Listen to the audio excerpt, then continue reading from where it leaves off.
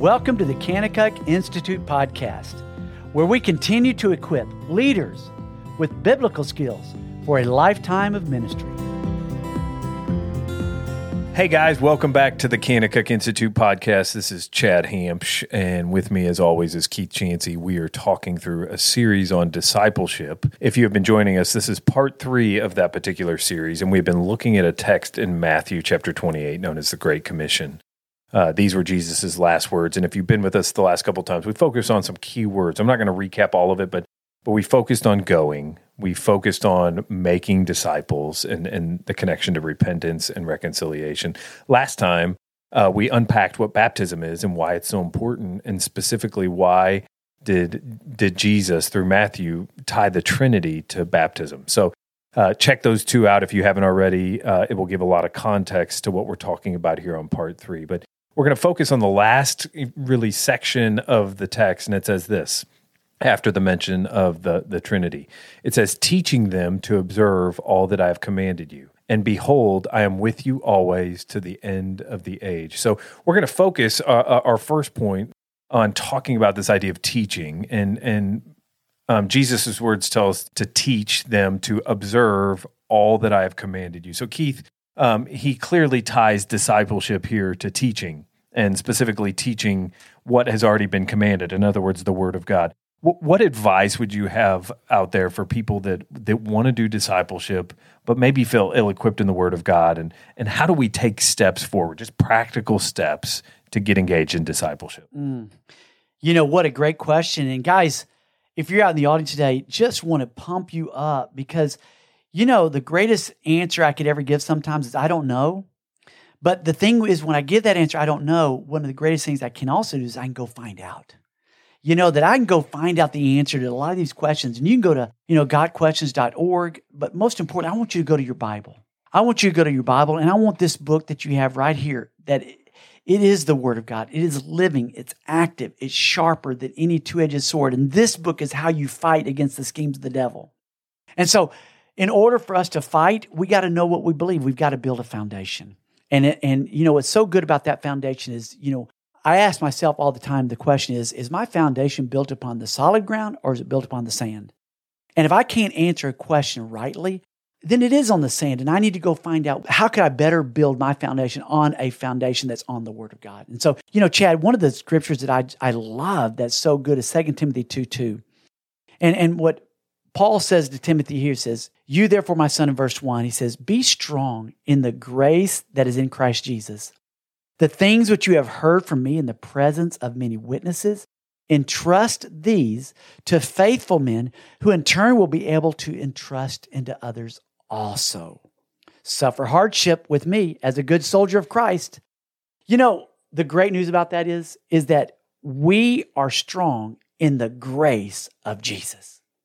My strength, I love that word grace. It's an acronym to me, God's riches at Christ's expense. The grace that I have was Christ died for me. And because he did that, now the things that I hear in the presence of many witnesses, what I want to do is I want to entrust the Word of God to faithful men who in turn will entrust into others. And you know what? If we begin to do that right, we could change the world. Because this book has changed the world.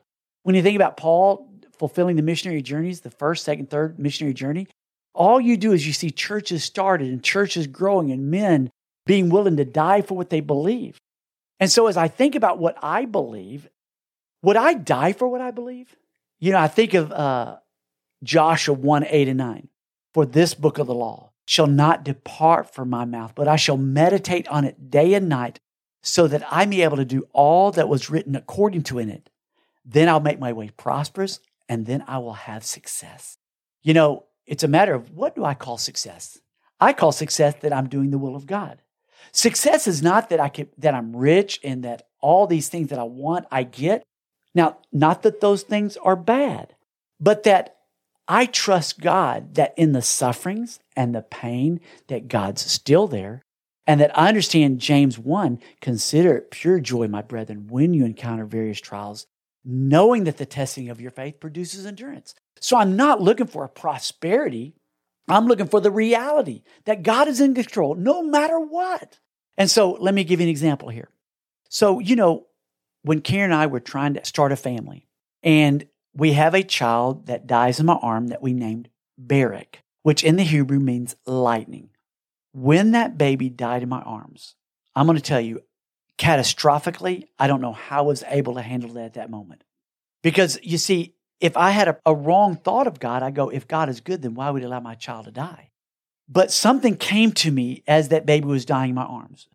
Barak was born premature. At 21 weeks or 24 weeks, Karen went into premature labor. The doctor says, if this baby doesn't weigh a certain amount, when I take him out of your wife, all I'm going to do is wipe him off after I weigh him, and I'm going to hand him to you, and he's going to die in your arms. Chancey, are you ready to handle that? Well, there's no way I was ready to handle that, but I was about to find out. Mm-hmm. And at that moment, they take that baby out, he weighs it, and I see his shoulders slump, and I see him wipe that baby off, and he hands him to me. And guys, I got to ask you, what would you do? You see, that was the reality to my Bible. Is my Bible real? Does it really give me hope? Or is it hopeless? Is there anything to hope in? And as I held that baby and I watched that baby for the next 45 minutes struggle for air, and all I wanted to do is put my mouth on that little baby's and blow life into him. And I was always thinking about that. All I could think about is that's exactly what Jesus did for me. He blew life into me, and I am not receiving it the way that I should. I think I deserve this life, when in reality, the only thing that we deserve is hell. But because of the blood, Jesus gives us, by his grace, heaven. And that's what this passage tells me, is that God's grace is sufficient. And he tells me, Keith Chancey, entrust to others the hope of God, not the hope of you, not the hope of Kanakuk, not the hope of your church, but the hope of Jesus Christ alone. Well, when that baby died, I collapsed. And when I collapsed on the ground with the two men beside of me, Mel Sumrall and Tom Nelson, they both looked at me and they said, Chancey, we saw something we'd never seen before. We saw you bawling your eyes out, but with almost a crazy grin on your face. And they said, we'll ask you about that later. And when they did, they said, Chancey, what was it? And I said, it was at that moment that that baby died that I realized I could never be as good of a father as Jesus. And the only thing I'd ever prayed for my son or my daughter to ever have is heaven. And yet here I was asking God to let me be a parent to a child that all I've ever prayed is that one day to be in heaven.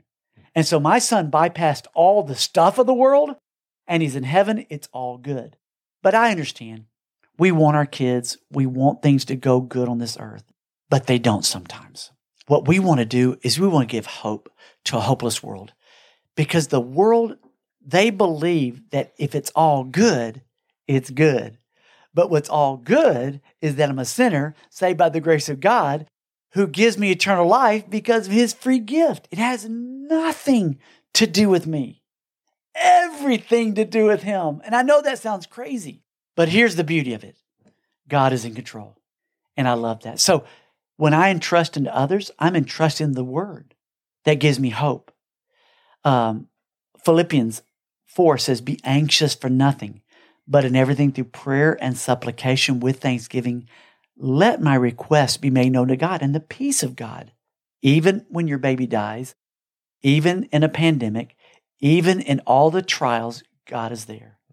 And he gives me hope. So I hope that answered a little bit of your question there. That's a lot. That is so good. And it's almost shadows of 1 Peter chapter 1. We are born again to a living hope, that our hope is not dead, but it truly is alive. It's alive. And I hear what you're saying is, as we think about discipleship, if I have a younger man in my life, one of the things I'm trying to do is really pass on that living hope. Yes. Because my hope is rooted in the truth of God's word and the reality of Jesus' death. And so I'm literally taking the baton of hope from one generation to the next and saying, pass it on to the next generation because our hope is alive. That's really good. So we're going to tie up this passage, and Keith just touched on just for a second about teaching them to observe all that has been commanded, right? That we need to pass the word of God and that hope that comes from the word on to the next generation. And then Jesus leaves us with a reminder and not just a reminder, but a truth claim that that really is an anchor for that living hope. As Hebrews says, it's an anchor for our soul, and it says, "And behold, I am with you always to the end of the age." And Wow. we obviously talked about that always idea with the Holy Spirit. What I want to focus more on is this idea that because of our salvation, that we have security, right? That our hope is something fixed. Could you just unpack that a little bit for us, Keith, about what does it mean that he is with us always, and how do we know we have that security? What would be your encouragement to our audience? Well, that great encouragement is that, can I gain salvation myself? No. How did I get salvation? Through the blood of Jesus, once again, and we're going to reiterate that until I hope you don't ever get sick of that. But you've got to get the blood of Jesus and the importance of that. And so my security is in that when I die, I'm going to heaven. And that what Romans 8:37 says, and I love this passage because it says, "But in all these things we are overwhelmingly conquerors through Christ who loves us. For I'm convinced that neither life, nor death, nor angels, nor principalities, nor things present, nor things to come, nor powers, nor height, nor depth, nor any created thing will be able to separate me from the love of God, which is in Christ Jesus our Lord." Wow. Chad, that just blows me away because I think somehow, some way, in our world today, we think that we're secure in us. And God says, no, He's what bridged the gap. God created the heavens and the earth. We sinned. There's a chasm that separated man from God. God could no longer come to man anymore because man was a sinner. And man, in his best attempts trying to come to God, could never, because God is holy. And He cannot come into the presence of sinfulness. And so what God did is He became a man. And this is called the bridge illustration. And He died on the cross. And He bridged the gap of our salvation. He brought us together in unison. And that we no longer would be separated from Him, but we'd have Him with us. And what we would do is that we would long as a believer for the pure milk of the Word. And I love what Peter says there, is that like newborn babes long for the milk of the mom, we should do the same, that we would grow in respect to salvation. So our salvation, as we grow, we long for the Word. We long to know God's truth and to build our foundation on that nothing can separate us from that. That the Word of God gave me hope. It gave me excitement to believe that nothing could ever separate me from Him. What an amazing passage to work through. Matthew chapter 28, Jesus' last words. Keith, if you could just take a moment and summarize, give us the motivation that Jesus is trying to pass on to us through this word. What would be your final challenge for us in this part of the series? My greatest challenge would be, guys, gals out there in the audience, get busy investing into people. Don't wait till tomorrow. Right now, just sit down and just on a piece of paper, write down, who is it that God puts on your heart? One of the things that I've found when it says that before Jesus selected His disciples in Luke 11, it says that He prayed all night before He selected those. I love that Jesus, before He selected disciples, spent the whole night in prayer. And the only thing that the disciples asked Jesus to teach them to do is teach us to pray. So prayer is very, very important. So write down on a piece of paper, who is it that you think God is asking you to go ask to be a part of discipleship? And then you don't have to know all the answers. Just sit down and maybe take a book like Ephesians and take them through this book. Ephesians is we'll talk more about this later, but it's in two parts. The first 3 chapters are the calling. The second 3 chapters, 4, 5, and 6, are the conduct. You can't fix your conduct unless you understand your calling. And so he talks about in chapter 1, 2, and 3, he talks about the redemption. In chapter 2, he talks about the grace. And then chapter 3, he talks about the power of the Holy Spirit. And so if we understand who God is in our foundation, guys, we're going to begin to effectively raise up men and women that can entrust to others discipleship. And then the second part of Ephesians, we're going to build unity, we're going to build love, and we're going to build victory in Christ because we're going to put on the full armor. We'll talk more about that. I can't wait to share with you more about that. But Chad, just to answer your question, what would I want you guys to take away from this?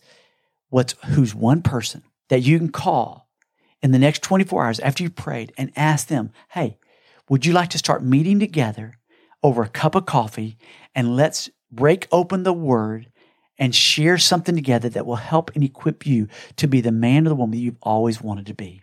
I can't think of anything more exciting in my life than to invest into someone else who will invest in someone else, who will invest in someone else, and would just start this thing right now.